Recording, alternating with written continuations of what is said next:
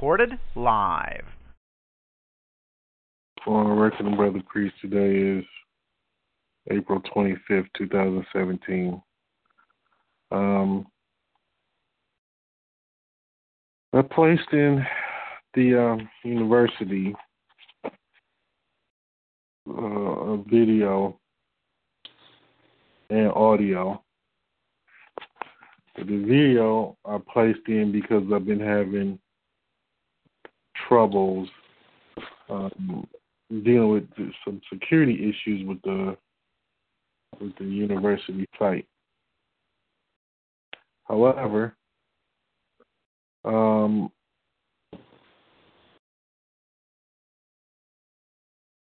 let's see where people are at. Brother Shedrick, did you get a chance to watch the video?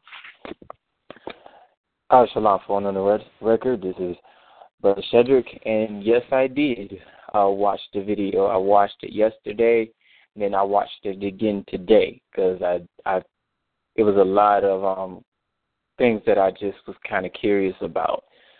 As I was watching this woman try to explain why she thought, what they were doing was corrupt. The woman had to ask her again. She said, you said it was illegal, or how is it illegal, or where's the laws that says it's illegal? So that she danced around the whole such and such and blah, blah, blah. They have this connection with China and Jared this and Kushner that. So one of the things that I did take to heart was the fact that the subject of the subject matter was that Ivanka had 3 trademarks, and then they went on and discussed how she placed her business inside of a trust. And she talked about the independent trustees. And Gail asked her, she said, but these independent trustees just so happen to be, your siblings or related siblings. And she said, yeah, but they're independent, and I honor, the documents that says so. So I decided to look up what an independent trustee was, and it was basically someone that doesn't necessarily benefit from the trust. The trustees basically are people who are not related to the person who is the owner of the trust. There's no personal relationship with these people, so on and so forth. But I was just kind of curious as to, let me also say this. Jared Kushner's brother, from what I've gathered, was the one who's actually acting as the independent trustee over the trust, of which Ivanka, $50 million business is in. She says she has she doesn't run it, but she does own it. And I guess when, we went over, several times about what a trust is, even in that video that we went over a couple of, probably maybe a month and a half ago, the guy was talking about, how it is better to control than to own, only because hold on for a minute. Our Minister Priest, Al-Kazim, just texted me on Facebook and asked me, isn't third degree class tonight? And I don't even know what to respond. Tell him to contact Brother Priest. Yes, because, sir. Yes, it's tonight, but he needs to contact me. Yes, sir. Yeah. Okay. Just to finish everything up, when I looked up what an independent trustee was, it was basically someone that doesn't necessarily have any ties to any personal or corporate or beneficial ties to that particular trust. But I guess the question at hand is, how is each one of these members profiting if they have accepted the contract of which states that they cannot benefit while they are operating under the United States administration. I guess I'm kind of still dealing with that aspect, but other than that, it just gave me a new perspective of how trusts are ran, and it just goes to show you that these people have, they understand real estate enough to incorporate it into United States politics. I yield. Very insightful, brother. Yeah, very insightful. So, Akhlin, did you get a chance to see it? Because I got a specific question for you. I had a chance to view it a couple times. When you first saw it, what's the first thing that came to your mind that caught your attention? The very first thing that came to my mind was that the public. Can barely hear you, brother. Can you hear me now? That's a little better, yeah. So the very first thing that came to my mind is that the public is crazy as hell.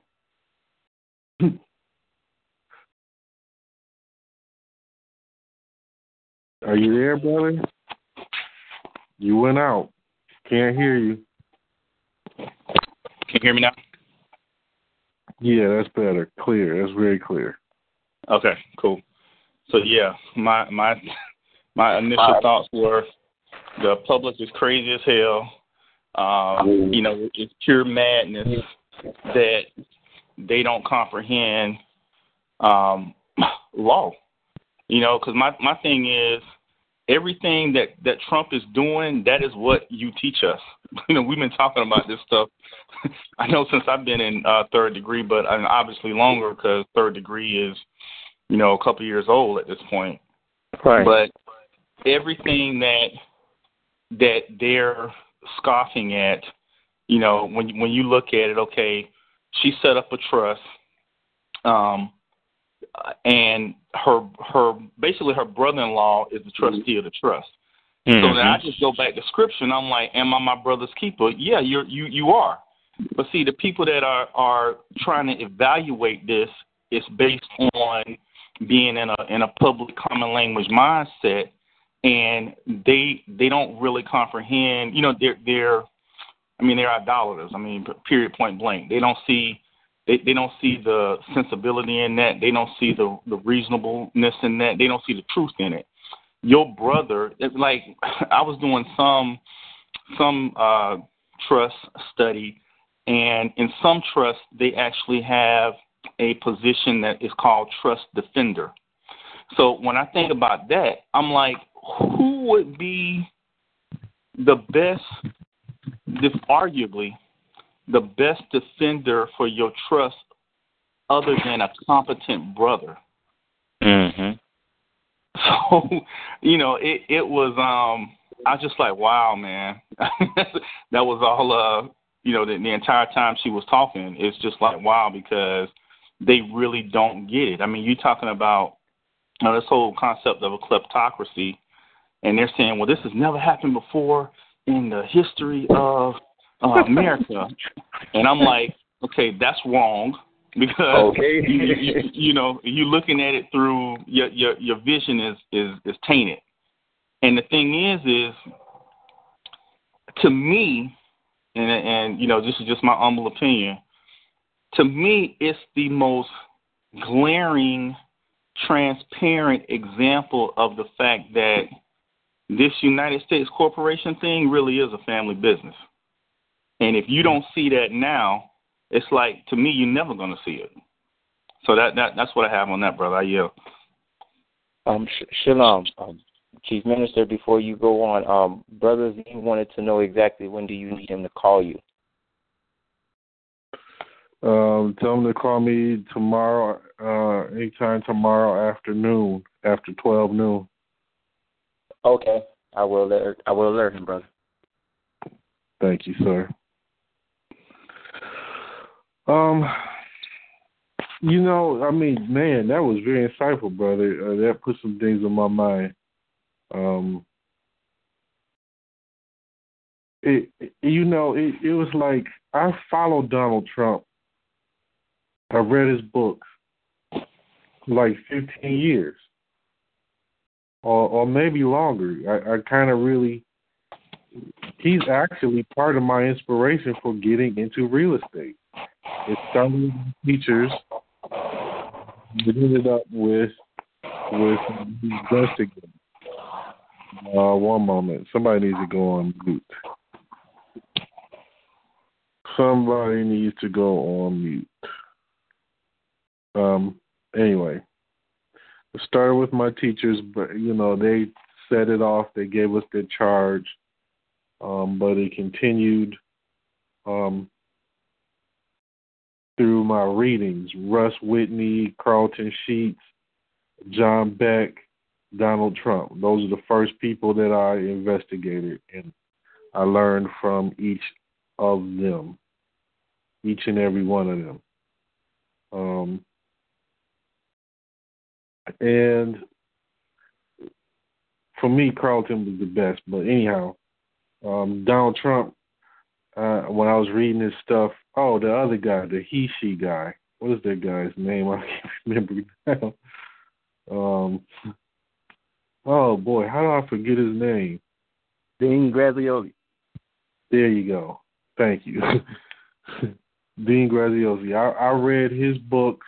I read 2 of his books. Yeah, I read 2 of his books. And so those are the 5 people: John Beck, Dean Graziosi, Carlton Sheets, Donald Trump, and who did I just miss? Russ Whitney. So I went through a lot of that material, but he stood out. But here's what really struck me about this whole thing: that Ivanka Trump is married. She has children. She is following the example that her father laid out for her, and he has influence in her life. And I'm not talking about from a government perspective, because the government perspective is a whole nother thing. But I'm talking about the fact that she has the type of knowledge that is not even hidden, like it's out there in the public, and it's like the people don't get what they're doing. Now, that's one way to look at it. But anyhow, Brother Robert, what are your thoughts on it? Brother, to be quite honest, I really didn't get a chance to look at the video. I'm just basically hearing just from the brothers what they were speaking about, that there was some involvement with the trust, trustees, having the brother-in-law as being the trustee. I can't really give a proper assessment because I don't have the information. But I will just say that it was really, really, really mysterious that at first Trump was out there campaigning about China being a currency manipulator, and then he came back out and retracted that statement. So, I mean, it's just that's all I can offer, brother. My apologies, brother. No problem, brother. No problem. Yeah, and there's some other really deep things. That it was one thing in particular that I'm trying to see if somebody's going to point out. But Brother Kedrick, what are your thoughts? Salam. It's like Brother Lynn said. It's interesting that These things are likely out in the public, in their face, and people just don't get it. They find the actions that what they're doing to be offensive, but in reality, it's exactly as you have instructed us over these last few years. This is the mannerism after which the world is run, and it's behold right before your face. And I'm just waiting for the moment when they declare themselves king and queen of America. No. I know the people will seriously fall out. But I don't think it's beyond the realm of possibility, because only a handful of people truly understand what's going on, and they could possibly conceivably get away with it and have the backing of the corporation. Yeah. Oh my Lord! Wow, I see what you mean, though. Wow, that's really, really interesting, man.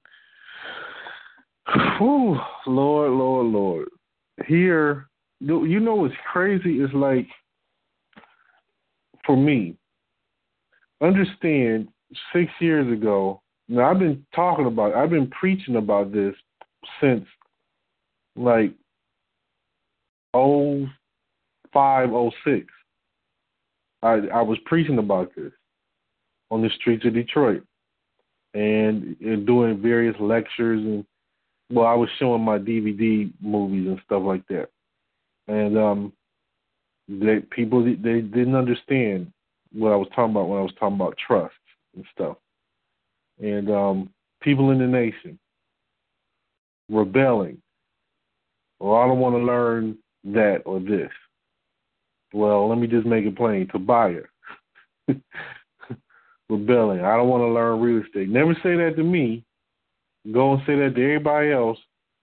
Then starts telling particular people, two of the brothers that was in some of the classes, we don't need to be learning no real estate. We need to be learning such. And missing the point entirely, which is we're not learning real estate. We're learning reality. We're learning everything you've been learning. That's why it's the third degree. You're learning everything you've been studying from nucleus on to this degree. You're learning true name, aboriginal title, uniform commercial code. You're learning negotiable instruments, how to properly contract, how to deal with debts. You're learning all of that in the real estate. And you're learning history and spirituality, and you don't even realize it if all you're looking at is just transactions in real estate. That's not what this is about. It's to bring us full circle. Do you understand what I'm saying, Lynn? Can you explain that in your words if you see that? Yeah, Shalom. Can you hear me? Can I be heard? Yes, sir. Yeah. I mean, that's exactly what we learn. I mean, to me, it's like you learning life. You know what I'm saying? I mean, I'll give you a good example. My entire life, well, I won't say my entire life, but my entire professional life, you know, I've worked as an IT professional, and most of the time I've always done that as a contractor or a consultant. And before, you know, I came to the nation and I started learning, you know, about reality, it never would have dawned on me that, you know, like in real estate, you talk about buying holes or flips, right? And the thing is that you working as a contractor or a consultant, you are the flip. You know what I'm saying? They contract you at a rate from your broker, and this is the reason why I've said in the past, man, you got to have a broker mentality about your life. And if you understand the things that the said government is doing on your behalf, you should be paying them a fee, in the form of taxes because you're incompetent. And so the same thing occurs even on an individual level. Like I said, they'll contract you at a certain rate because they're your mouthpiece because you don't deal directly with the company. They deal directly with the company, so they'll offer you a rate for work, but what they bill the client is going to be higher than what the rate is that they offer you. So that whole concept of flipping, I mean, the easiest way to do it, or to me the most transparent way of seeing it, is through real estate. And then once you see it, through something that's external to you, you keep growing in these studies, and then you realize, well, damn, I am the real estate, And even the way they deal with you in the courts, I mean, you are the real estate. So really, it's more so, in my opinion, it's really giving you a holistic view of really what manifest civilization is, or the reality of the manifest reality of civilization. It's buyers, it's sellers, it's commerce. Commerce is fundamental, and you're either going to be in the mind state of a creditor, or you're going to be in the mind state of a debtor. Plain and simple. You got to make a choice, and I yield. Thank the Lord for that, brother. I thank the Most High Almighty for that, because the words you just used and how you sum that up is exactly point to the T of what I've been trying to say the whole time. Exactly. And it's like, until you get to that mind and you can see it like that, once you can see it like that, now you're actually awake. Not sitting under a tree like the Buddha, or sitting under a tree for elongated periods of time, and then all of a sudden, I reached enlightenment. Okay, misunderstanding of what he did. Not flying on a magic donkey, not walking on water. People are fascinated with that stuff, right? But when it comes down to actually explaining what is for real going on this earth, they turn a blind eye. They think it's unnecessary and it's useless. Lord.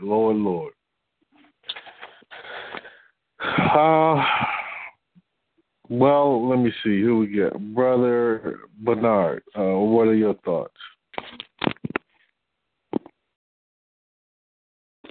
Shalom, born on the record, Bernard, Tribe of Judah. Man, just like Robert, I didn't get a chance to see the video. I'm traveling right now, so I'm going to check it out when I get home. But just listening to the comments and the feedback from what the brothers are saying, and me just relating it to the scriptures, is how our forefathers contracted and doing things the correct way as a creditor and doing things as a slave. And, and what you've been teaching us in this nation is how to rechange our way of thinking and how we handle our affairs the correct way. Until we comprehend that totally, we're still going to struggle. But, just what we're learning in here is how to do it the right way. And when you sign your name on those documents, you either know what you're doing or you don't. So, that's just from the feedback that I'm listening to. Once I go up and check out the video, everything boils down to that trust and controlling everything, not owning everything, learn how to contract. And that's what I'd like to offer for now. I yield. So, thank you, brother. Yeah, for me, I see twofold. Because look, from government perspective, Donald Trump is not totally innocent, and it's illegal to profit off of that office. So it's unethical also. So from a government perspective, I see where he's wrong and why it's illegal because of what's written in the law. But that's like, okay, that's like if I'm acting administrator and no, I'll use a better example. Anti-engineer, when he was with us, he's our former ambassador at large. He was over in Antigua. Now, if he goes over there in the name of the nation, on behalf of the nation, and then cuts a deal for himself, now that's foul. And the nation doesn't get a part of that deal, he shouldn't cut it. Nobody should be cutting it. If you're representing a body of people and that's why you're doing that business, you're not supposed to cut individual deals for yourself. That's unethical. It's not right. I get it. But from a real life perspective, apparently they're used to doing this. They've been educated. They know how to actually do real business.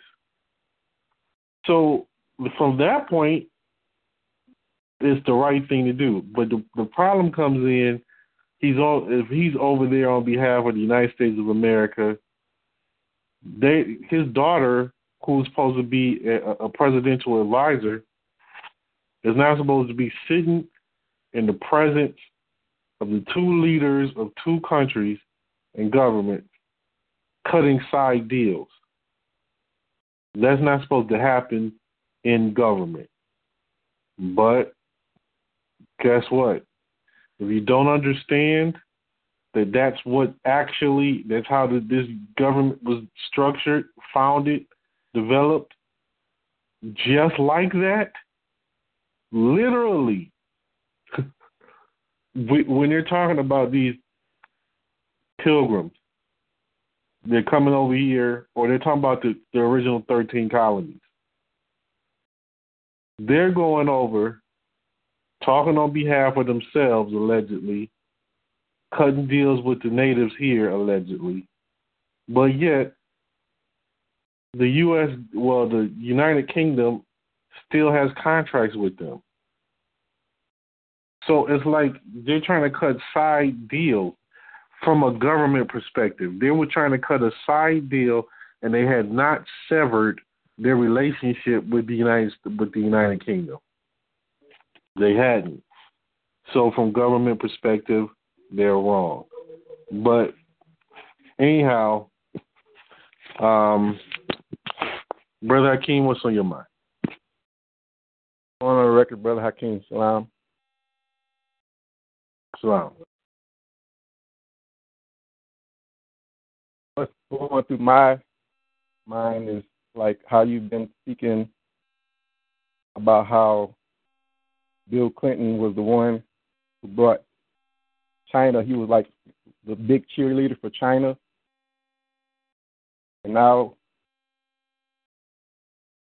turn around, you have Trump, Ivana Trump. I think she's going to be doing the same type of stuff as far as when I kind of researched it a little bit more. He was talking about what the trademarks were for. But before I get into that, I want to go back to a couple of the audios from last semester where you were speaking about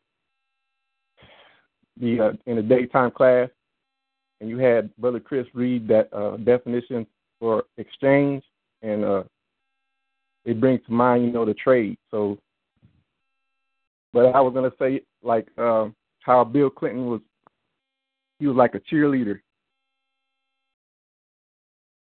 back in the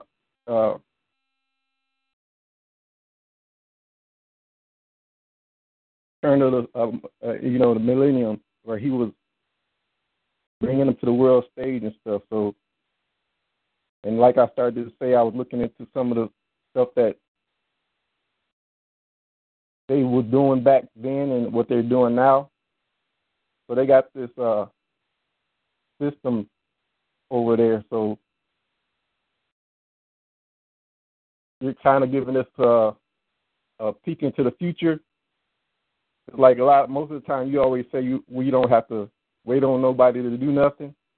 So, like with China, the Chinese government granting those provisional trademarks to this country, I'm saying you're giving us a peek into the future. The nation can do the same type of stuff, and I have a suspicion that you already done started on it, brother. And I yield. Well, you're correct, but it's like we can't do it. We're not really there yet because it's like, look, it's not even hard. That's what's so crazy. It's easy to contact any country. It's easy to contact them through the commercial world specifically, and it's easy to get a negotiable instrument reviewed by various governments. But what they look at is for a budding or a fledgling nation, they're going to look at track history and current performance. And then from that point, what they do after you establish certain things, particularly when you have enough electors, then they will look at a credit score if you are operating in the International Monetary Fund. But the thing is I once talked to Bartholomew about this, and I was like, listen, I think I said this in a meeting too. At any time, 6 years ago, we could have written up a bond for $1 million and got it cashed. And we could have $1 million. And I was telling Bartholomew privately, I said, listen, man, that's not the problem. And until you can see that that's not the problem, then you won't get what this is all about. It's simple. If you got 100 Negroes that can make a sacrifice of $20 consistently, that can and do, that's all we need in order to build $1 million. Literally. We could build $1 million that way. But when you got people that are liars, stingy, and all the other things, excuse makers, or just lazy bums, and they claiming to be down for the people and down for the cause, then that's where our stumbling blocks come in. So our problem is spiritual. Our problem is stop being a liar, stop being greedy and selfish, stop having such an ego that you want to be some Superman and looked upon as some hero, and just come in and play your part. That's all it is. And then look at this. I've said this, but you brothers, understand. People telling me that they're on hardships that they're not on. They're not having a hardship. There's something wrong with them as individuals that, of course, we don't want those type of people here, but if they get here, however they get here, maybe they slip through the cracks, we owe it to one another to try to help one another grow out of that. Because it's not like we're going to be able to just ban all those type of people out of us forever, because it's just impossible to know where people are at all the time before they come in. You're not going to know everything. We can do a better job, but we're not going to always we're not going to just have all these people out. But then what about when we take people in political asylum? They're going to be, you think these Negroes now are nuts? These political asylum people are going to be that much more nuts. And I'm saying, seriously, when you are in this capacity of government, it is literally governmental, governing the mental conditions of the people. That is literally what it is. You have to meet them where they are psychologically, know how to communicate with them, directly and how to classify them in government. You have to do it. And if you don't, if you're waiting for everybody to be masterminds, you're going to wait for centuries. But you do need a certain amount of people to be able to be competent, which we have enough people here that are. We can talk this stuff amongst us like never before. I mean, this class specifically, like never before in this nation. We can talk this stuff amongst us, and it really, you can see that we have grown. We've intellectually grown. Our reasoning abilities have grown. Now, we haven't been able to totally match that in our performance, but that's okay, because once the mentality is there, the performance is just a matter of time before it kicks in. So, anyhow, Ahlin, where are you at with all of this in general? What's on your mind?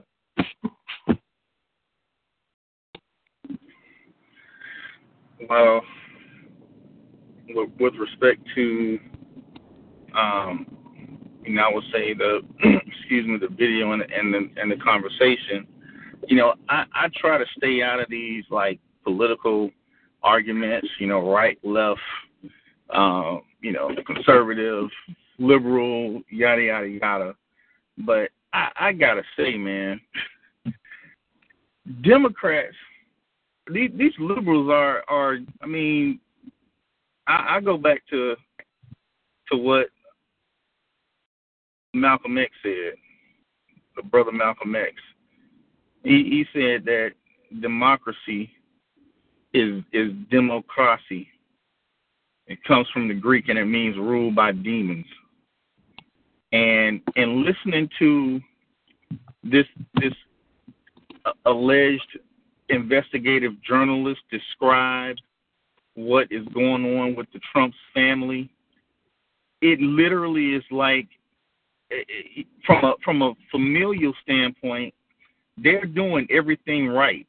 And some of the things that they have going on as far as the relationships, having the ability to be able to not go outside of your family to find somebody that is competent enough to actually be your keeper, in the commercial sense, and you vilify them for that. I mean, it's just to me, it's just almost like a lie is the truth and the truth is a lie. I mean, it's just completely topsy-turvy. But here's the other thing that I caught in that as well. So when she got further into that video, she was talking about Jared's brother, Josh. And she said that Josh actually has been able to create a healthcare business that has been recently valuated at $2.7 billion, and it was predicated off of Obamacare. So when I thought about that, and then I think about what just happened with this recent healthcare defeat, I'm like, I'm convinced, man. This is just smoke and mirrors. It's literally smoke and mirrors. There's a fleecing going on, and because the people don't comprehend what's going on the planet, they relegate it to, emotional reasons as to why their life circumstances are the way they are. Your life circumstance is what it is because you revel in foolishness. That's the issue. You don't really know what was, making this this commercial based civilization go around. So with that defeat, my thinking is, to me, that whole that whole fiasco, the whole exercise, to me was just, it's like a red herring.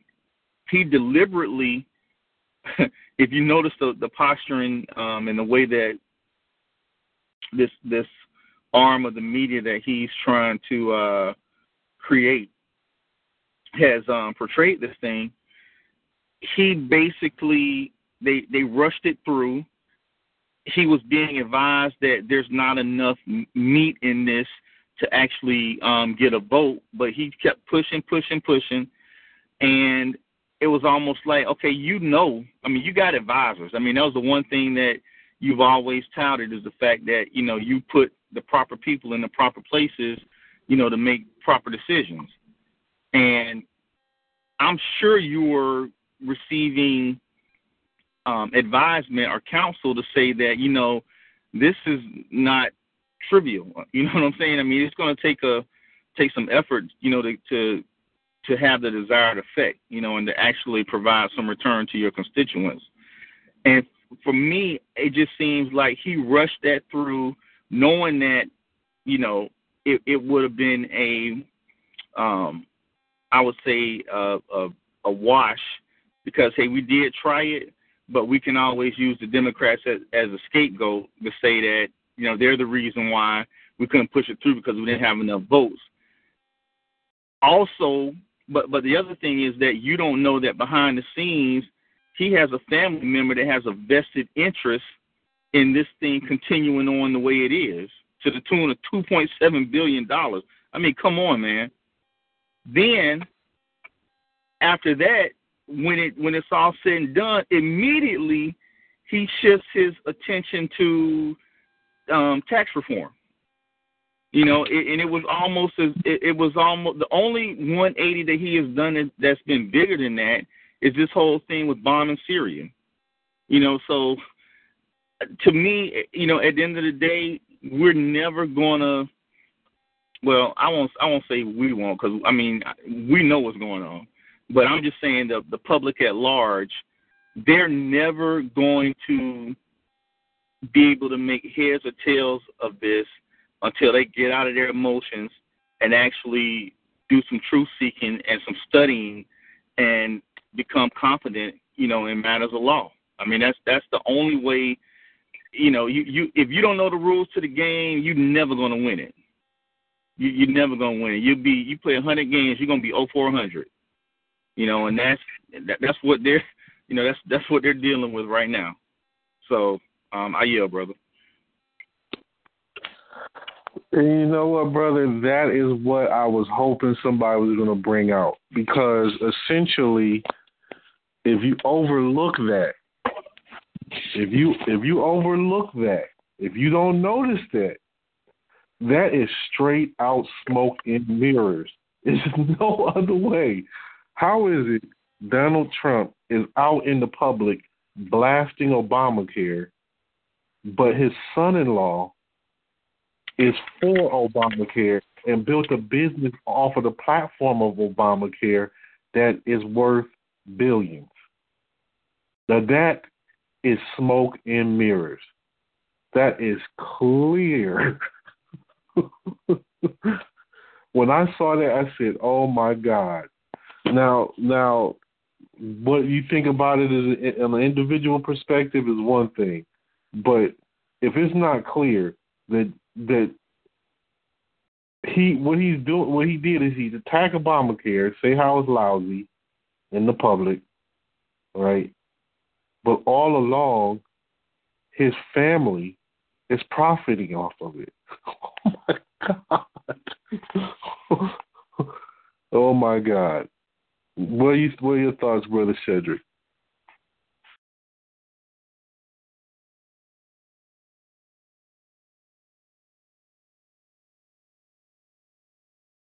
Are you there, Brother Cedric?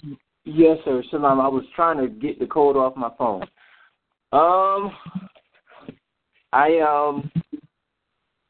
I think that, like I said earlier, obviously they really thought this through in terms of the trust aspect and setting that up, because they knew that it would protect whatever it is that they, planned on doing. I thought this was really interesting, the conversation you guys were just having, because I remember earlier in that video with a woman, she bust out and said she called it a piggy bank. She's saying they're taxing the people, and well, she didn't say they were taxing the people, but what I realized is through this quote-unquote Oscar that the guy set up, they can impose their own form of taxation.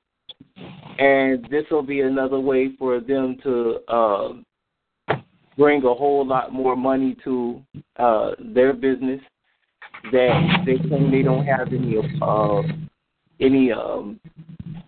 I guess you could say control over, now that they put it inside of a trust. But it just goes to show you that once these people were able to understand real estate and realize that the real estate laws can pretty much apply anywhere, I guess they figure, hey, why not? The people are asleep. We can go ahead and get this out of the way, and we can make money off it while we're still in here, whether it be these 4 years or these 8 years. But, another interesting thing is I never really gave it any thought as to, them, I guess you could say throwing salt on Obamacare, but then turning around and then creating this other healthcare business right under people's noses. And it just goes to show you when you aren't aware, these are the things that happen, so much that they happen right in front of your face, and the people don't know what to do because they don't understand real estate, and they don't understand the laws that embody this particular part of commerce. Something that we're learning now,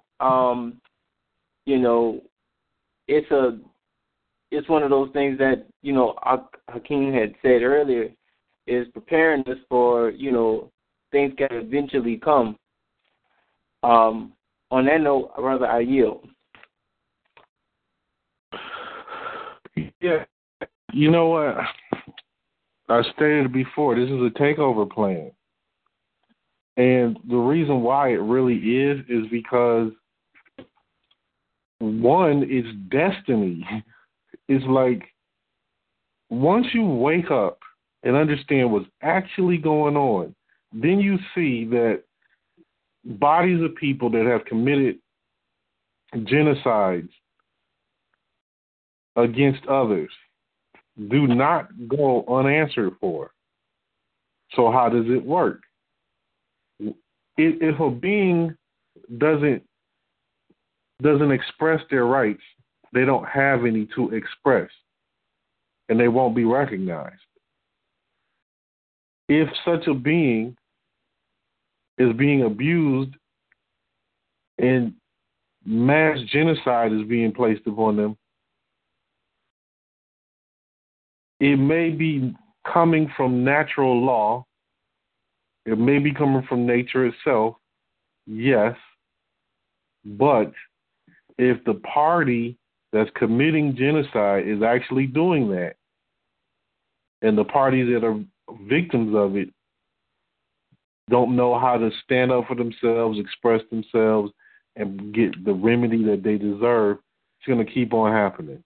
And the scripture says that they're going to be slaves that will be perpetual slaves forever. And the whole point is, I can tell you, I see too many Negro men that are lying to themselves, talking about they don't want to be slaves. They don't have the least bit of will whatsoever to do what it really takes to be free, and it's not going out having to kill somebody. Because, essentially, look, Japan gets reparations. Israel gets reparations. Both of them have claimed themselves as nations. Negroes won't get reparations being black. and being disorganized and not be a conglomerate body of one. But those of us that do this, our collective can go to world court as a nation and shut America down and make it a servant. Why? Because look, as much as they owe the bankers, as much as they owe China, which is secondary to the bankers, it doesn't matter because the war crimes that they've committed outweighs anything that they've done with Japan, China, or the international bankers. These are actual war crimes. Shalom, brother Freeze. This is Alex Shedrick. You will not believe it, brother, but we had the same conversation just last Thursday.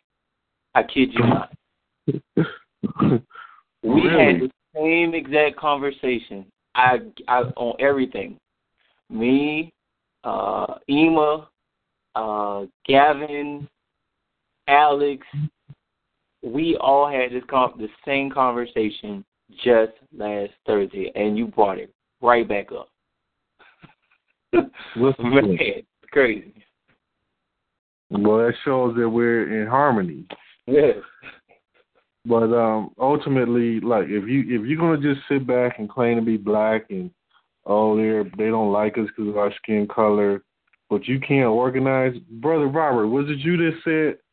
I think this was 2014. You told me about Hillary talking to Black Lives Matter. I think it was. Do you remember that?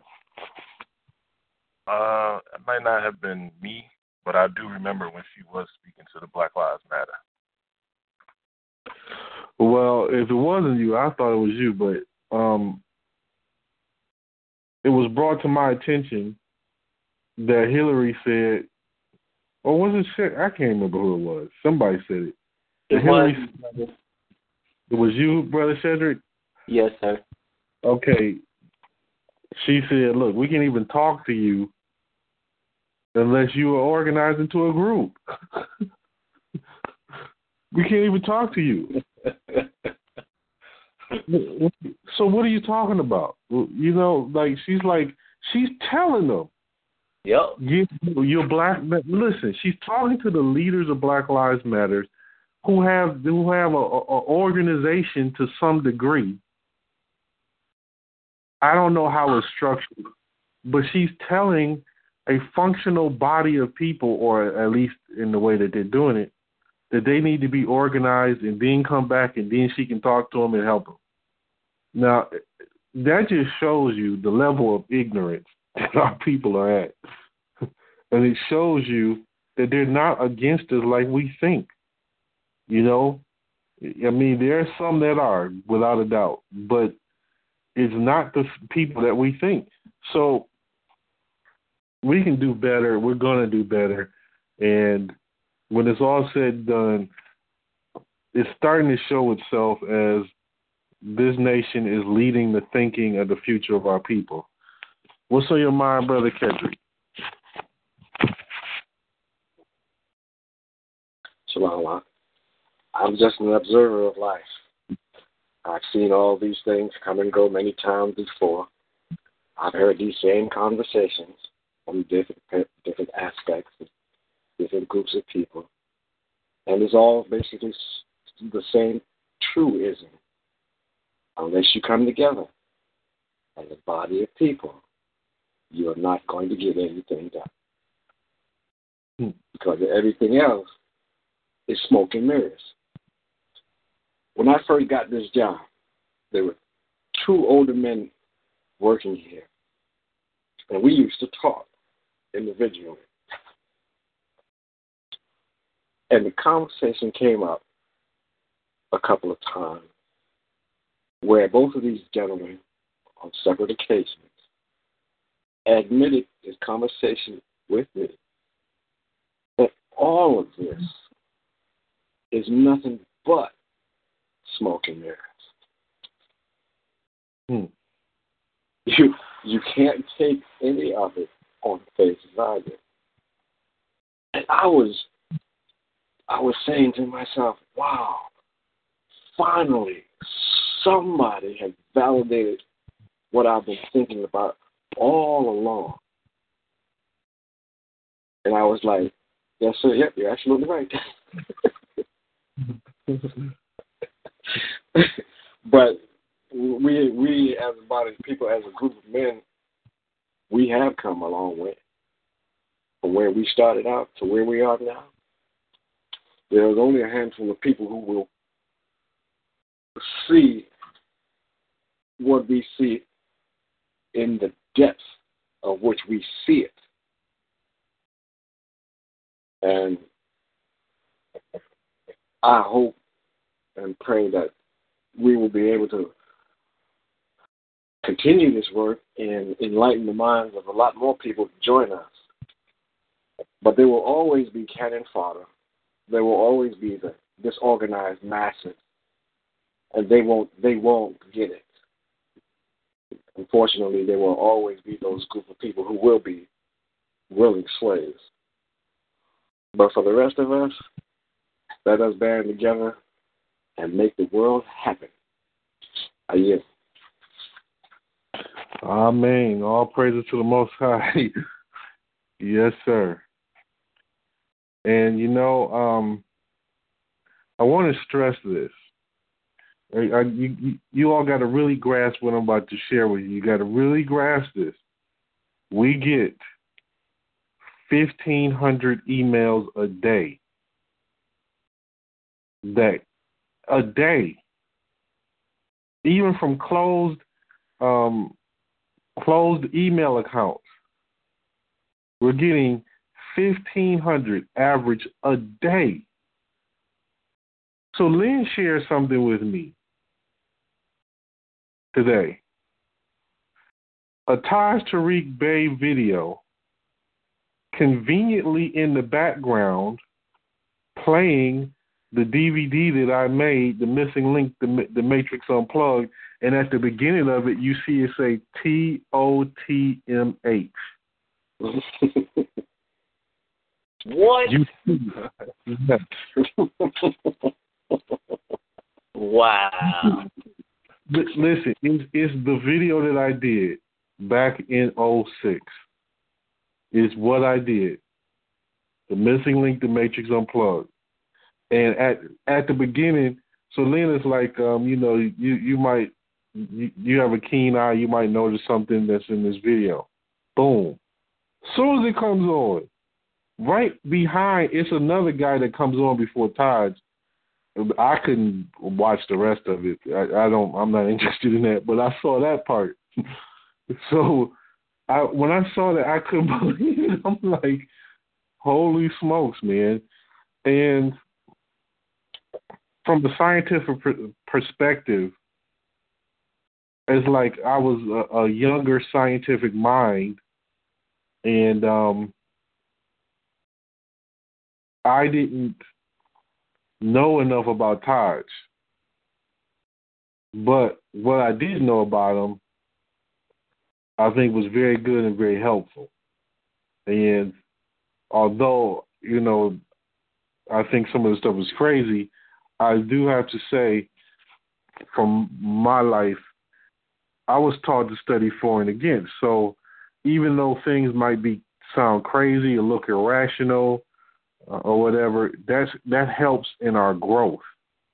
The fact that we can analyze it and separate it. That's one of the reasons why when I'm posting these things from Lloyd Williams, it's like, can we see this? Can we now balance it? Can we now pick it apart and reason through it and say, hey, this is what he was missing? And, that was the whole point, because that's the same path that I came through. And I know if it could produce that mind in me, it could do it in somebody else. So that was a shock. But it was a pleasant surprise. And I stated before, I met Taj, I brought him to Detroit. I walked up to him. I said, good afternoon, sir. I'm the one that did the Missing Link, the Matrix Unplugged. And he just looked at me, he smiled, and he said, I said, I'm Brother Priest, I'm the one that did the Missing Link, the Matrix Unplugged. And he smiled, and it just hit me because it felt like it was a genuine good thing. He said, I'm going to send you some more stuff. Do whatever you want to do with it. That's exactly what he said to me. Do whatever you want to do with it. And I was like, wow. You know, really, that really meant a lot to me. And meeting Dr. Ali Muhammad, we brought him to Detroit. And the response that I was getting from these brothers from that DVD, it was germinating in me to see, like, I didn't even really try. If I really tried, if I really consciously put my mind on it, I'm like, I could see how the prophets were able to write the future. I could see it because it's like I was living it for the first time because I was putting it down, going over it scientifically. If I use this element and this element, what is it going to produce? If I put this here or this here, if I flash it 4 times this way, is it going to put that in the memory? Is it going to go into the subconscious? I'm studying all of this. So then when I did it and put it out there, all of a sudden an explosion of Moors and Hebrew Israelites came out of nowhere. Like out of nowhere. And the one thing it told me that I'm not ever going to forget, look, the divine scientific mind is the mind of the Most High Almighty incarnated into you, that which they call the Holy Spirit. It's not a being or a man that is without flaws or mistakes. It's the decision-making in the man of how he deals with that, flaws and mistakes, or what have you. And when you can calculate from observational science, based on facts now you're entering into the mind of the prophets that can predict the future, or they could determine the future, which is why our ancestors went and got those Khazars and trained them and told them, look, my people are going to fall. We're sitting you in place. When they wake up, you know what to do. So when I went to, I don't know if you all have ever heard me say this, but I've said it somewhere, but I'm going to say it again. I went to court. This is before the nation. This is like 2008. And I did a 1040 V, I think it was. I think it was a 10. No, it might have been a 1040 miscellaneous. One of the ones, the little tiny slip. No, it was the V. It was the voucher. 1040 voucher, I think it was. Okay. I went and found the court cases in the courts. Attached a 1040 voucher to it. Sent it to the IRS and sent it to the Treasury. I got stopped by the police. Actually, not only stopped, this is the day that I went into jail after finding out that Kiyama was in jail. And nobody had heard from him. Nobody knew what jail he was in for like 3 days. And I went off on those brothers. Like, how the hell are y'all calling yourselves a brotherhood? You don't even know where your brother is for 3 days. I was pissed. So I'm like, man, I'm going to go find him. Lo and behold, police pull me over. They arrest me. I'm arguing with them because I'm still ticked off. And I'm like, look, man, just take me to the jail. Because I told the police this. I'm like, you all don't know the law. Just take me to the magistrate or whoever, And I turned around, threw my hands behind my back, and was like, just take me. Let's go. Wrong. I was upset. Ego out. I shouldn't have done that. But I end up in the jail that Kiyama was in. So when I walk in, this is going to be very important. You'll see why. When I walk in, they're trying to indict me. I mean, they're trying to fingerprint me and all these different things, right? And the guy ran the record. He ran my record. Now, I knew that something had taken place at this particular court. I knew that I owed this court $200. I consciously knew this. And this was right before I had gotten most of my stuff or all of it straightened out. I knew I owed them $200. It wasn't even up for debate. The guy pulls my record, comes to the holding cell, and places it up on the window. Boom. Is that you? And I look at it, and that thing was gone. I had placed it on that voucher. I had placed the exact amount. I sent it to the IRS, and it was gone. And I said to myself, what the hell did I just do? Okay, now, fast forward. I started doing different things like that, communicating with the IRS directly, or agents anyway. And I started to see all of the favor that they were showing us, that they were showing me specifically and us in general. And then I remembered the covenant of Noah to Japheth. I remember he owed a certain, Noah owed a certain type of favor to them, which later on the Israelites ended up doing business with Ashkenazis several different times, and it was never a problem. So as I was remembering that, then the Lord was taking me through the scriptures and showing it to me, showing it to me, showing it to me. Damn. They are the gatekeepers. They're different than the ones that's running around Israelis versus Palestinians. They're not the same. I'm telling you, these people have wiped out debts for me. I'm telling you the God honest truth, they've done it. Let me rephrase it. At least is how it appears to me, because I sent it directly to the IRS. Now, how can you explain if I send something to the IRS and then all of a sudden the debt that's on a court record is erased? You know, it was like 3 or 4 months later and it's erased. Come on, man. And I was like, wait a minute. They're helping us. The IRS was helping us. I found out another thing of how you sick the IRS. I forget what the form is, but you sick the IRS on somebody to do an investigation.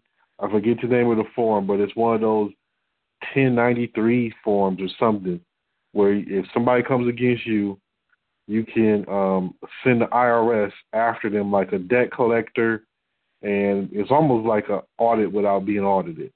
I started hitting everybody with that thing. I hit the mortgage company, I hit the city, I hit the state. I was hitting everybody with that thing, and I was getting success. That's part of my life story. But anyway, anybody want to say anything, talk about anything? I'm pouring on the record. This is Huckland. Can I be heard? Yes, sir. Yes, sir. So would you say that, I mean, based on that description, it almost sounds like the IRS, I mean, I understand that they're the bookkeepers, but it almost seems like they're the modern-day Hashashin. Because anytime you mention the IRS to anybody, it's like they're quivering in their boots. I don't care who it is. Did you say Constantine? Hashashin. I can't understand you.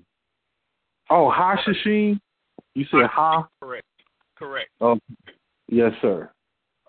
Yeah, I have to agree with you because they are shivering for no reason. I love the IRS, to be flat out honest with you. I would rather have a debt with them than I would take a debt from them, to be honest with you, because they're reasonable.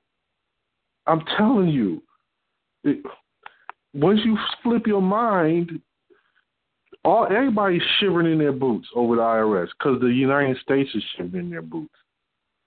That's why. But once you flip your mind, they are not a problem. They will eliminate debts for you. I'm telling you, because they'll read your documents. One of the problems is you got to remember that there's always agents that are not. They don't really understand their job, or they make mistakes. So sometimes you get an agent that's just brand new and totally incompetent. Sometimes you get agents that don't really know whether what you're doing is right or wrong, but every now and then you get that one that is got it all together. And what happens is, if you understand how to talk to them,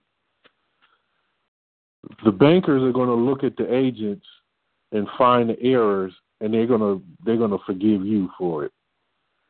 They're going to blame their own agents, and they are not going to hold you accountable.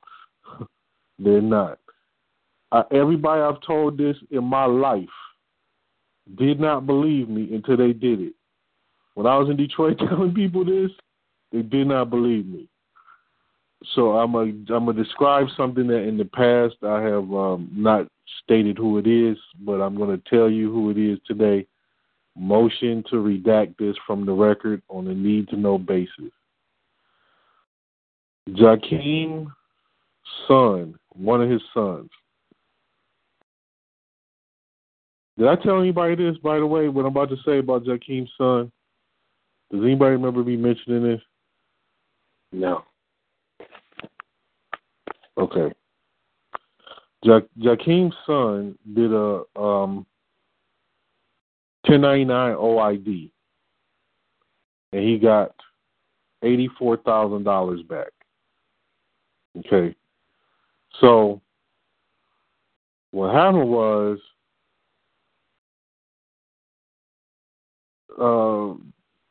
Jakeem told me about it, and I said to him, he had the right status to do that? And he was like, no. He was like, I don't know. What do you mean? I'm like, you have to be listed in a certain capacity to be able to do that with a 1099 OID. So I said, if not, I said 3 years to the date that he collected that money, if he didn't sign his name correctly or whatever, 3 years to the date, they're going to come back and ask for the money. God is my witness. Probably a year later, Jakeem called me up. Man, the IRS is coming after my son. They want him to pay this $84,000 back. What do I do? I said, don't worry about it. It's no big deal. They showed up to his house. They came directly to his house looking for his son. So me and Jakeem were talking about it, and I said, it's really simple. He said, man, they trying to take him to court. I said, if they take him to court, that's good. Just trust me on this. It's good. Trust me, you have nothing to worry about. If you don't hear me now, once you get to that court, it's going to show itself. So I said to him, it is this simple. I said, if they cut your son $84,000 check, I don't care what he did with the money. I don't care what he did wrong. It is not his error. It is theirs. And you tell them that on the record. And then they have the obligation to rebut it. Now ask yourself, now listen, what's in my mind at the time? I know that the guy wasn't under the right status because you're supposed to be a tax-exempt entity. to do that. Okay, well, that's one of the statuses anyway. You're supposed to be able to do that. I know he's not under the right status. So me knowing that, I know if they cut him a check, that's not his error. So I know that if you put that on the record and try to have them rebut it, they can't. Does anybody see this? Is anybody confused? Am I on the line? Can anyone hear me? Oh, Jesus. Yeah. Okay.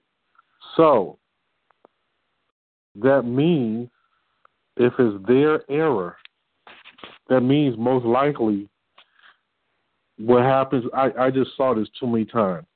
All this stuff was new to those agents. The agents didn't know whether it was right or wrong. Some of them passed it through in ignorance. I'm talking about the clerk, the manager, the supervisor. I'm talking about all of them. I understood that they didn't understand, and some of them made the mistakes of passing it through.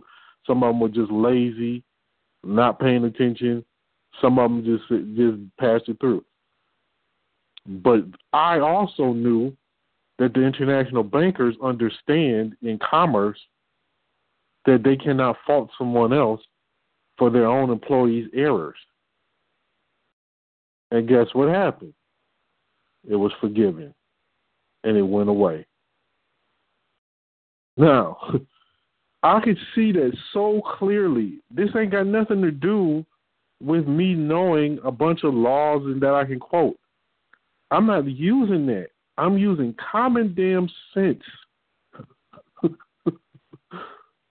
Common sense. Civility. Me knowing that the IRS, the international bankers, are fair and just. I absolutely get that. If nobody on the earth is, they are. They are fair and just. And when you point that out to them where they've made that error, they will bite it. They will eat it. They will take that loss. Believe me, every single time I have done this with anybody, it has worked. The point is, it works because it's the real remedy. It's not a trick. It's the real truth. So that's why I say I'd rather deal with them, because countless number of times I have seen too many times where they are not interested in hurting people. I was with Madudi. Madudi, who was one of my friends in Detroit. He was with Dr. York, and he introduced me to a lot of stuff that I started to realize he didn't even understand. But one day he takes me to the IRS building, and he has them zero out. I think it was like $75,000 debt right in front of our eyes. Right there. The lady clerk did it right there. Then a couple of, maybe 2 years later, he comes back again, $100,000 debt.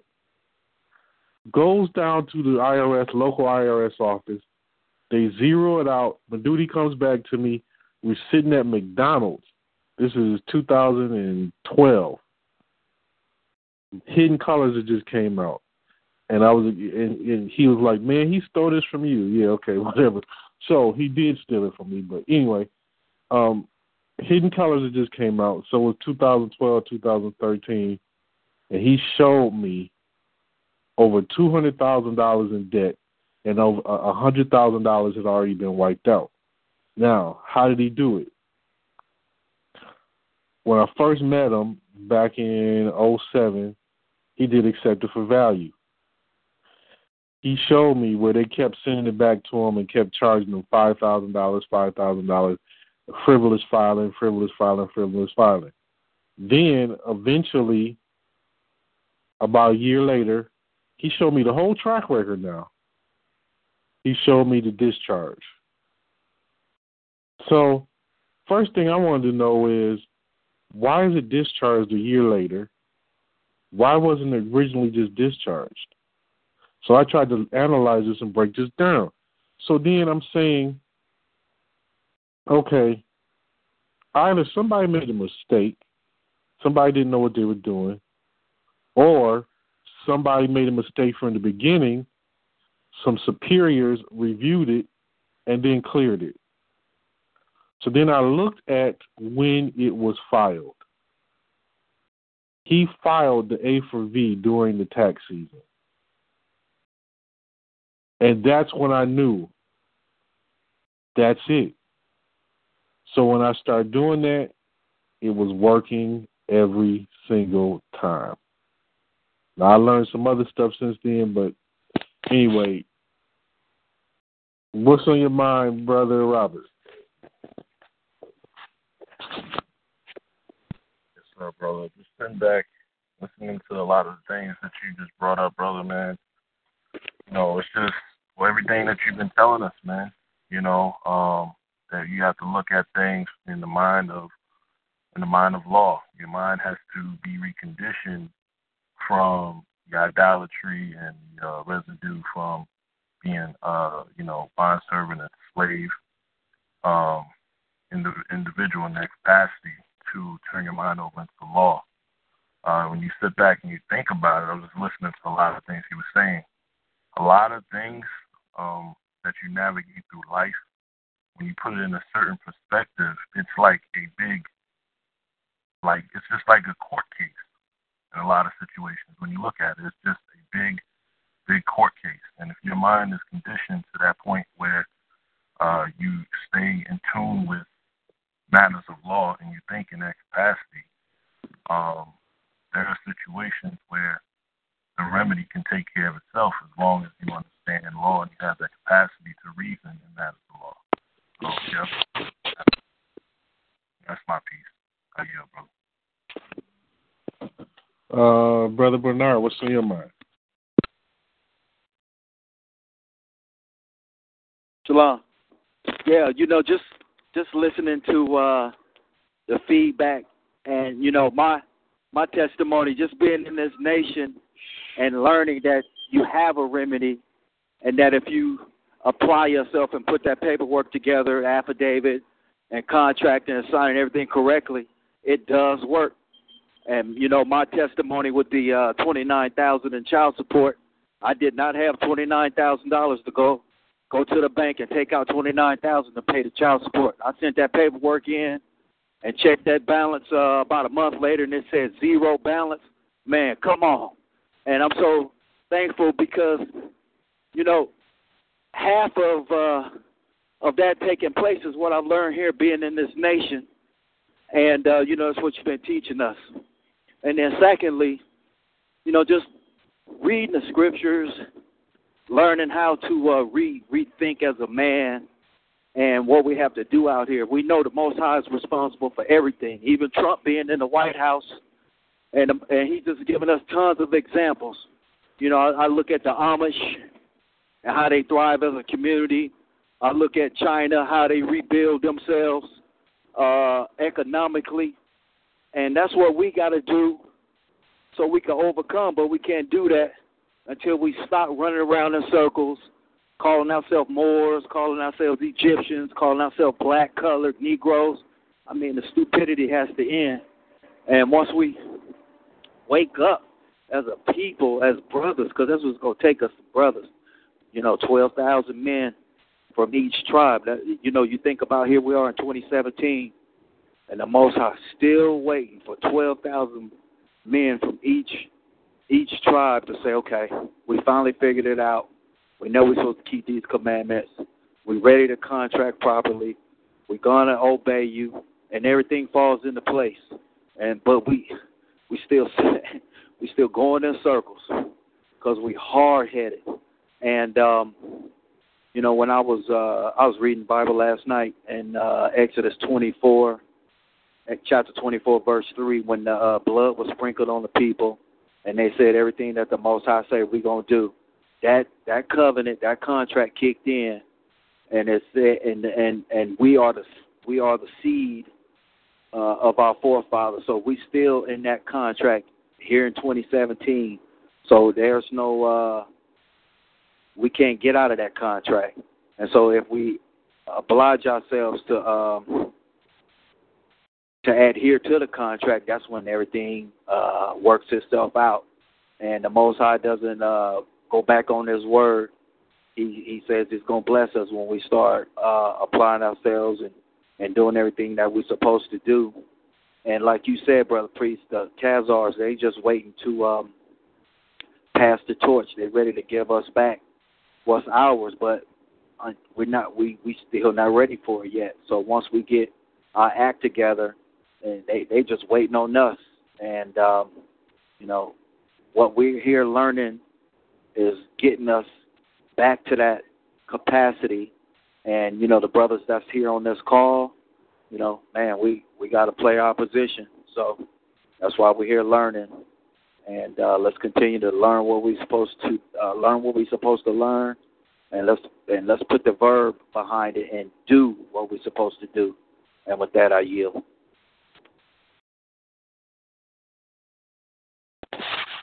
Praise the Lord.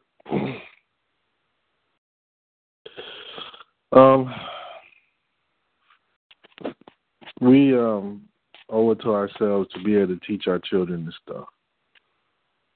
And one more thing I want to say before we end today. All this time, since day one, I have individually never made an effort to promote the nation like that. And since we started up here this time, there were some changes in how promotion and advertising work. And one of the things that I've seen is it's not like before. Before, if you put a website out, and there was no competition, no like names, and you did a search, yours would come up first automatically. Now it's like it's different how it works, but I've seen something pertaining to real estate that I want to share. In real estate, when you do bandit signs, they may or may not work, but it's all about where you place them. So let's say, I'll give you an example in Austin. South Austin was declared a national disaster a couple of years back.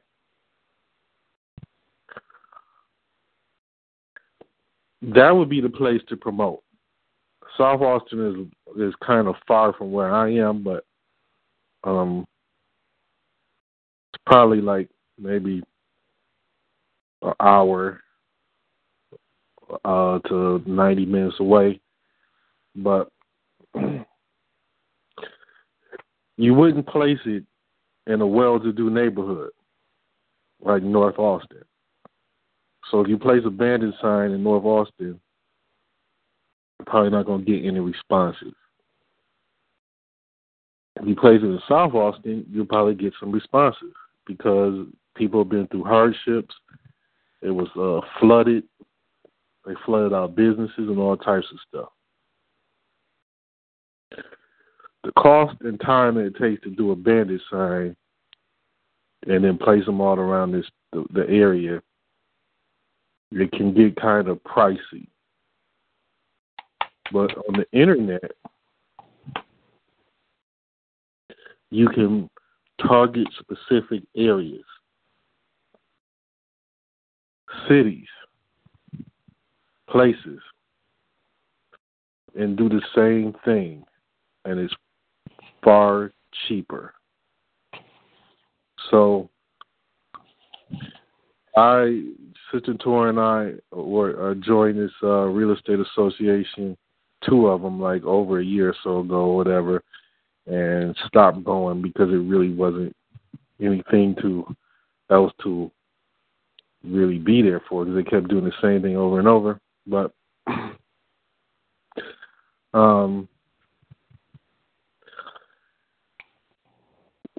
they were all of a sudden popping up on my phone.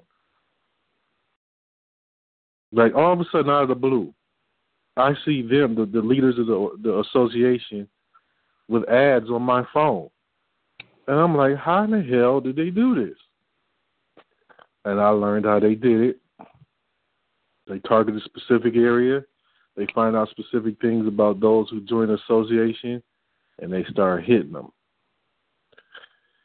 So I'm saying that we're at that place where we were ready to do that now.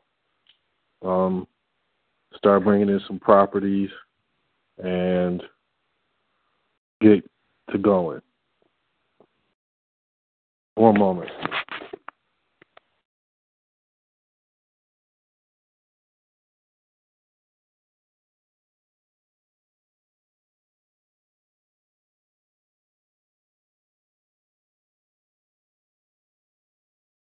So, look, if you see what I'm saying, does anybody have those ads pop up on their phones? Anybody?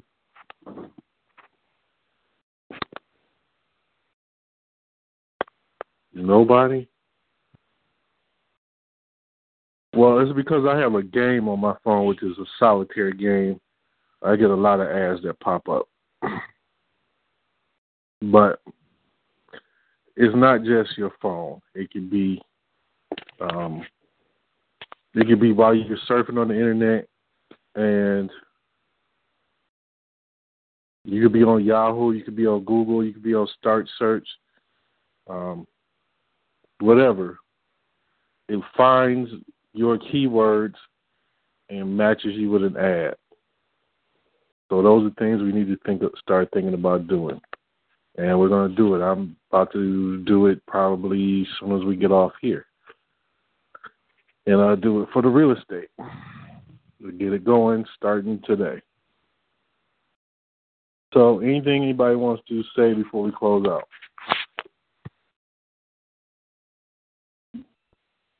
Hey, Shalom, phone on the record. This is Auckland. Can I be heard? Yes, sir. Yes, sir. So, when I saw that video, I think that's a part of a larger effort that the Moors are actually trying to promote.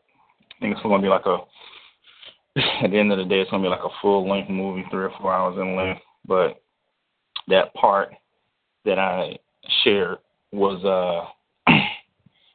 basically, I guess, just highlighting Taj. But this is what was just kind of crazy to me, because when I first turned it on, it was grainy because it was on my phone, and I was looking at it, and I thought I saw TOTMH, and then it just kept going. So I was like, nah, I just kind of dismissed it, like that wasn't what I saw. So it kind of goes on, and then they had the one guy speaking or whatever, and then Taj comes on. But then something said, yeah, that was it, And the thing that made me go back is because in the past you've talked about, how you started these guys out and all of this stuff. And I'm just like, wow, here it is, yet again, just more and more confirmation of the same thing. The reason why I think, that just really stood out to me, on the one hand, it was like that's tight, but on the other hand, it's like, if anybody was sitting in there in that assembly, and they saw that, would it even have resonated that this guy is not even affiliated with that promotional material? And then the other thing is that for the most part, I mean, I've listened to him in the past, and just based on my own studies, and what I've learned, since I've been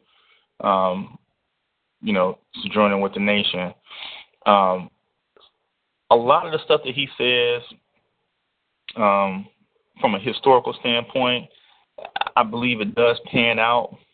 But the real issue is that, as we learn in here, law is specific, and they are, and I'm not, talking about the statutes. I'm talking about actual law, and they are from a doctrinal standpoint, they're unclear on some very serious points in law that really will get you hemmed up if you don't comprehend it. It's almost like, and I'm not trying to be a naysayer. I mean, this is just how I see it. It's really like, I give you a good example, like Dr. Sabi. I love Dr. Sabi because, he has taken something, and something as he's taken a concept that in this reality, in this civilization, a concept that has been over complicated and really mystified, which is divine health. And he's taken it, and where the practitioners, those individuals that will seek to profit off of you on your quest for divine health, he's sort of simplified it as something that can be obtainable as long as you align yourself with, and particularly with, said African peoples, as long as you align yourself back to nature and, honor your mother and your father. They're just a different play on that same thing, alignment with nature and natural law, just with a different perspective. He's really simplified that, but you got the pharmaceutical companies, you got the doctors, all of these individuals that stand to reap some sort of value out of this, westernized, allopathic, Rockefeller medicine, and they've completely complicated that. And I would say, in the same vein, the Moors generally do the same thing. They've complicated something because, to me, that they really come at it from a statutory standpoint. And the thing is that you don't recognize that you're only a creature of the statutes until you choose not to be. When you come back to the Creator for real, those things are really ancillary. And as long as you are in alignment with the Creator, by default, you will be in alignment with, those codes.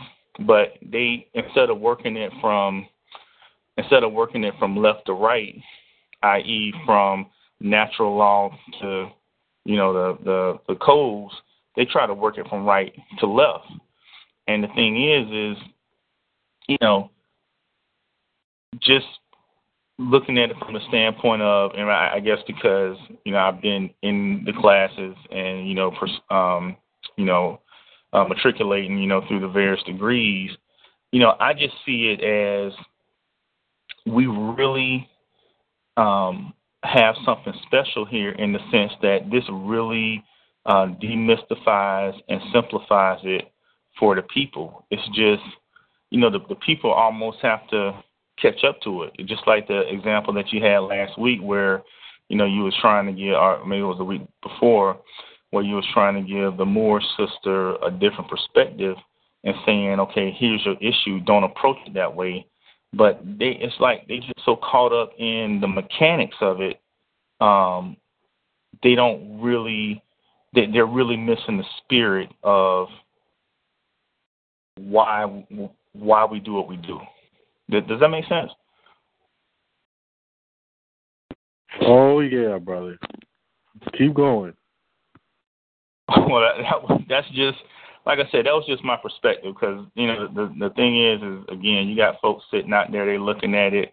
I'm pretty sure nobody ever, gave any credit where credit is due for that video, and then, I mean, just basic stuff, man. Like one of the things he said in there was, government is matriarchal. And it's like, yeah, okay. I mean, I don't disagree with that, but you only giving a slant on that. You got to give a holistic perspective. You know, if you're gonna tell the truth, you got to give all sides. Yeah, government is matriarchal, but you can't have a government without law. And what is law? So, but he didn't go into that. You see what I'm saying? It's like, it's still that, to me, it's almost like a hodgepodge of different philosophies. Kind of like, because I haven't really followed a lot of Dr. York, but it seems to me it's the same thing, it's just more intense. But for the most part, you know, it's the same thing. It's like a hodgepodge of different schools of thought, you know, kind of stitched together. And, you know, in some ways, like you'll utter little colloquialisms that will sort of pay homage to the Bible, but then in the next vein, you'll say something that totally refutes the Bible. It's like, I mean, come on, man. That's, you know. And then another statement was like, you know, talking about how, you know, we're all the same people. And I mean, that's completely contradictory to what the scriptures say. The scriptures say that, you know, the Most High made a separation, you know, so you can't come at it from, you can't cherry pick the things that you want to be detail oriented on and the stuff that you just want to gloss over because it supports your particular doctrine. So, I mean, I just wanted to share that, just my perspective on it, and I yield. Well, brother, like when you get going, you like really start cracking stuff open. What do you think? Wait, let me ask this: Did I ever tell the class about what Taj did to one of my in-laws? Never heard it.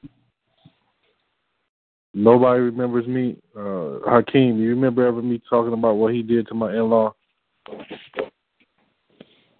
No, sir. Okay. Well, it's probably because, you know, I don't like to talk too much about my personal life, but I think it's time that we hear this. But I'm going to lead this into something else, so don't go away, brother, because I want to keep you going while you're hot. Taj, this is like, I guess I want to say 2013. Well, let me give you some background. When I met Sister Torah, most of her family was with Ali Muhammad, and including her. And some of them switched over to Taj. So Taj was working with one of our aunts, and she's married, and oh boy, she was doing the stuff he's talking about, and ended up getting a $300,000 levy on her, and shut everything down in their family. Messing around with that nonsense. So, if you can imagine, I'm still dealing with those that left Ali Muhammad and Taj Tariq Bey looking at me like I fit into what they were doing. And all the hurt and the bitterness, the anger, I get that from them. It's directed towards me. Okay, so not from Torah, but, you know, from all the rest of them. And it's a whole lot of them that I have to deal with that on a regular, everyday basis. And it's really hurtful because it's nothing that I did to them. But then again, I feel responsible because I feel like I introduced these guys to a broader audience. So it's like really something that I struggle with and I'm torn with.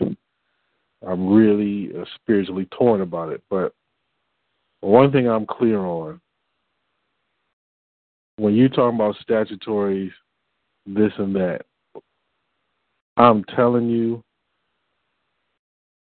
Tariq Bey does not know what the hell he's talking about with the law. Not even close. He's the one that's telling people to go in there and argue a declaration of authority order. And you can't even find anything listed as that in law. And he's telling them that they can't do court, they can't try you as a Moor unless they have a declaration of authority order. It's not right, man. And that's just one story, but several of my in-laws that were all involved with both of them have suffered tremendous damage economically, spiritually, and otherwise. Relationships have been destroyed, and it's hurtful for me. It's really hurtful for me. I struggle with this a lot. I don't go out here in the public and talk against those people. The scriptures told us not to do that.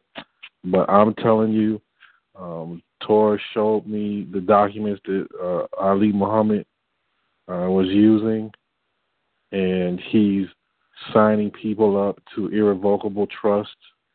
He was signing them up to his irrevocable trust. And it was just complete madness. I mean, the depths of what I know about both of them, you know, I have yet to ever tell anybody. I'm telling you from firsthand experience that they have destroyed countless, hundreds of thousands of our people. Hundreds of thousands, literally. I know firsthand. I know from the people that are my in-laws that suffered. I know from people that used to call me on my website, trying to get in contact with them, telling me all the dirt that they were doing. It's just terrible. But Brother Lynn, look, with where their minds are, these said Moors, with looking at that and seeing that they're playing in the background this video that they did not make.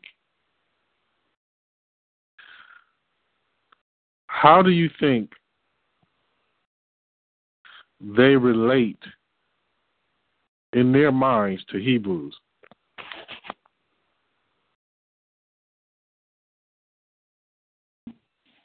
Hey, Shalom. Shalom. You know, I really think that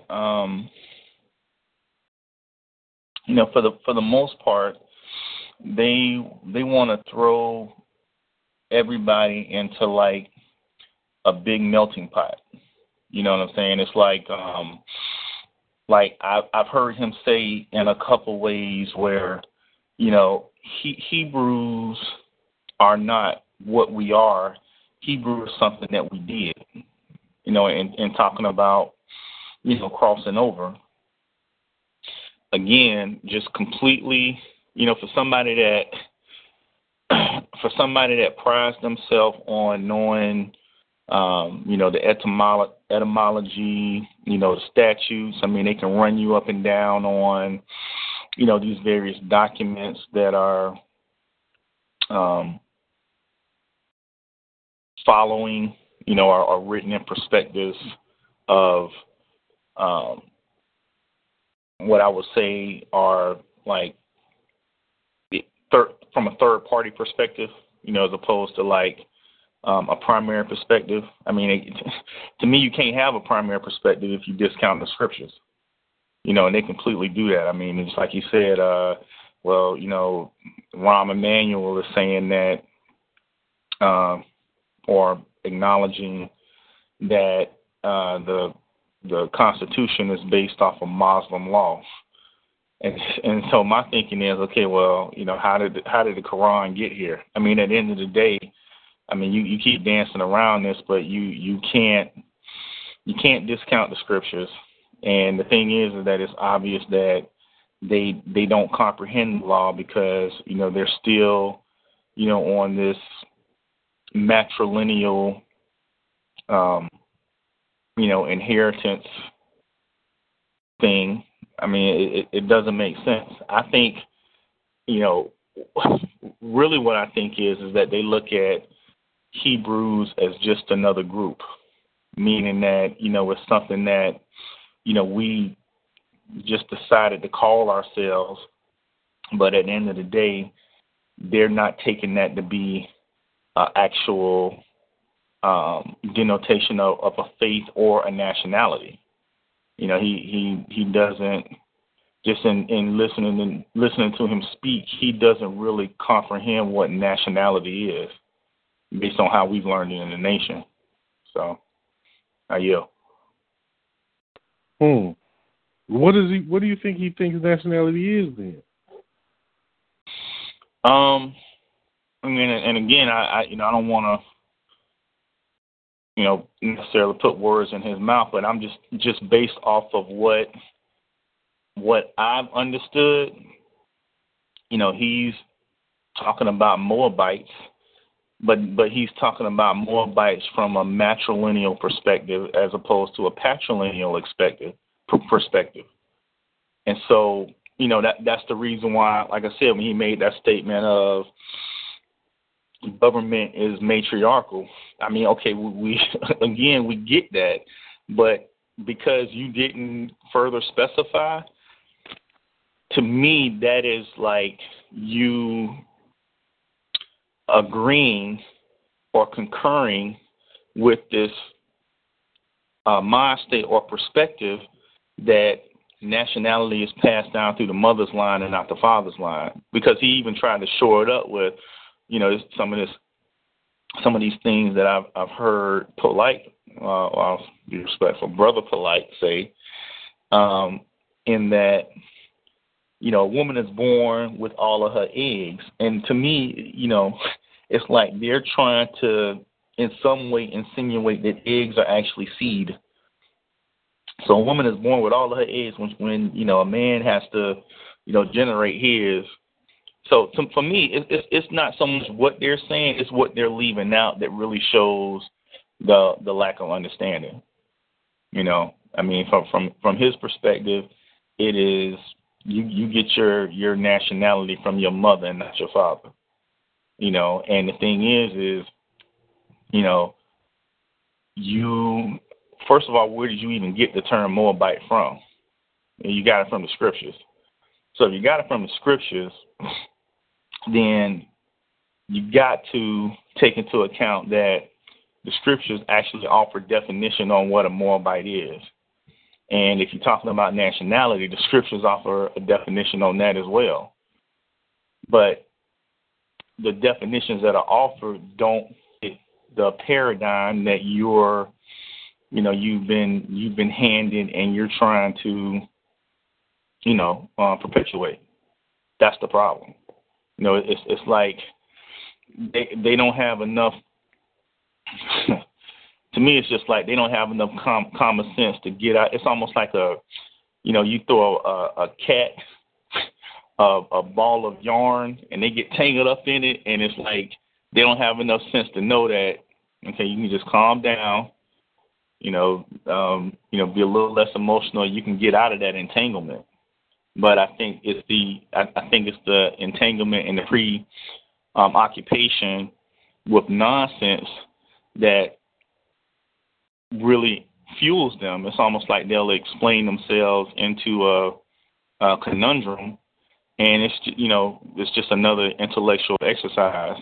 But at the end of the day, if you try to independently verify, just like the process that you say the elders taught you, study for, pick it up, study for, put it down, pick it up, study against, put it down, pick it up, now make a critical analysis.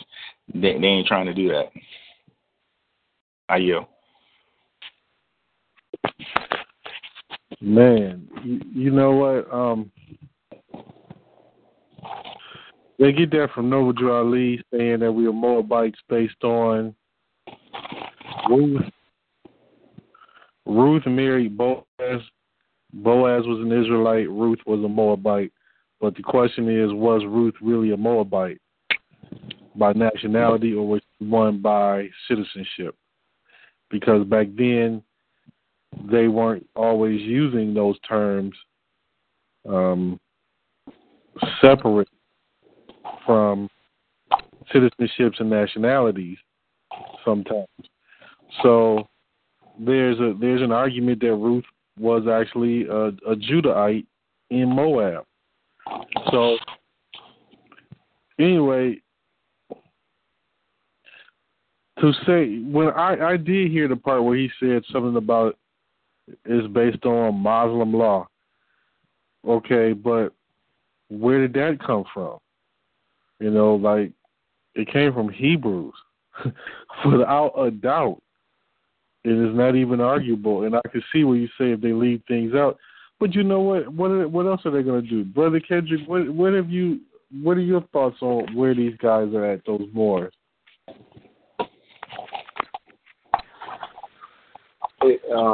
Salama. What I'm hearing is it all boils down to me, it boils down to two things. All these guys want to deny the patriarch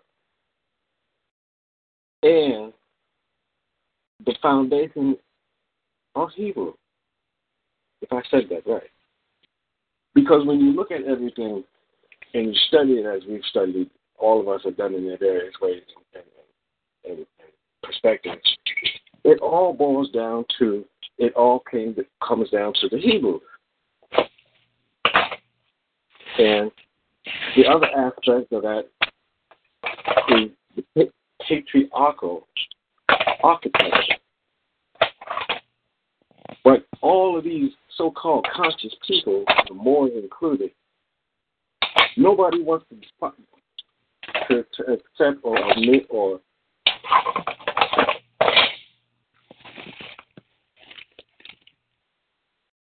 articulate the patriarch. It seems like that's the one thing they all want to deny. I mean, we all understand the woman has all her eggs, but we don't. Our nationality and origins, our nationalities stem from our fathers, from the patriarchal side of the family. But none of these people, none of them, will articulate that at any cost. It seems like they do everything that they can to not only not go there, but even to outright deny it. And that's what I'm hearing and seeing. I mean, it just don't make no sense to me, but that this is what I see they do. I hear. Yeah, as you're saying that, I see what you mean, because they do. When I'm thinking about what you're saying, they do actually just flat out block out the whole idea that there was a patriarch and a man involved. And as you're saying that, it was hitting me like, wait a minute, that's Roman. That's the woman worshipped. That's woman worship. That's Roman theology. And they also teach the woman can get pregnant without a man. Moors teach that. That's Roman Catholic theology, religion, BS. That's crazy, man. But, you know, I just, in my gut, I believe what the scripture says. There's going to be people pulled out of all of these different walks of life that are babes, that are babies. They're going to be pulled out of that. They're not going to get so deep rooted in it that it ruins them, but they'll get enough from it that it can help them. And I really believe that that's going to really start happening now, more and more and more. But We're on the come up. We're on the rise. We're growing. It's a slow crawl. We ain't doing a lot of stuff, but we're still progressing. No matter who falls off, it has not set us astray, has not knocked us off the path. We're steady growing. And we got some really good people, too. We really do. This See the Thought batch, man, they are really, man, really good people. Anyhow, I'll have something for us for next week. I got to work out this security issue, but I definitely will have something for us for next week. So thank you all for being here. Shalom. Shalom. Shalom.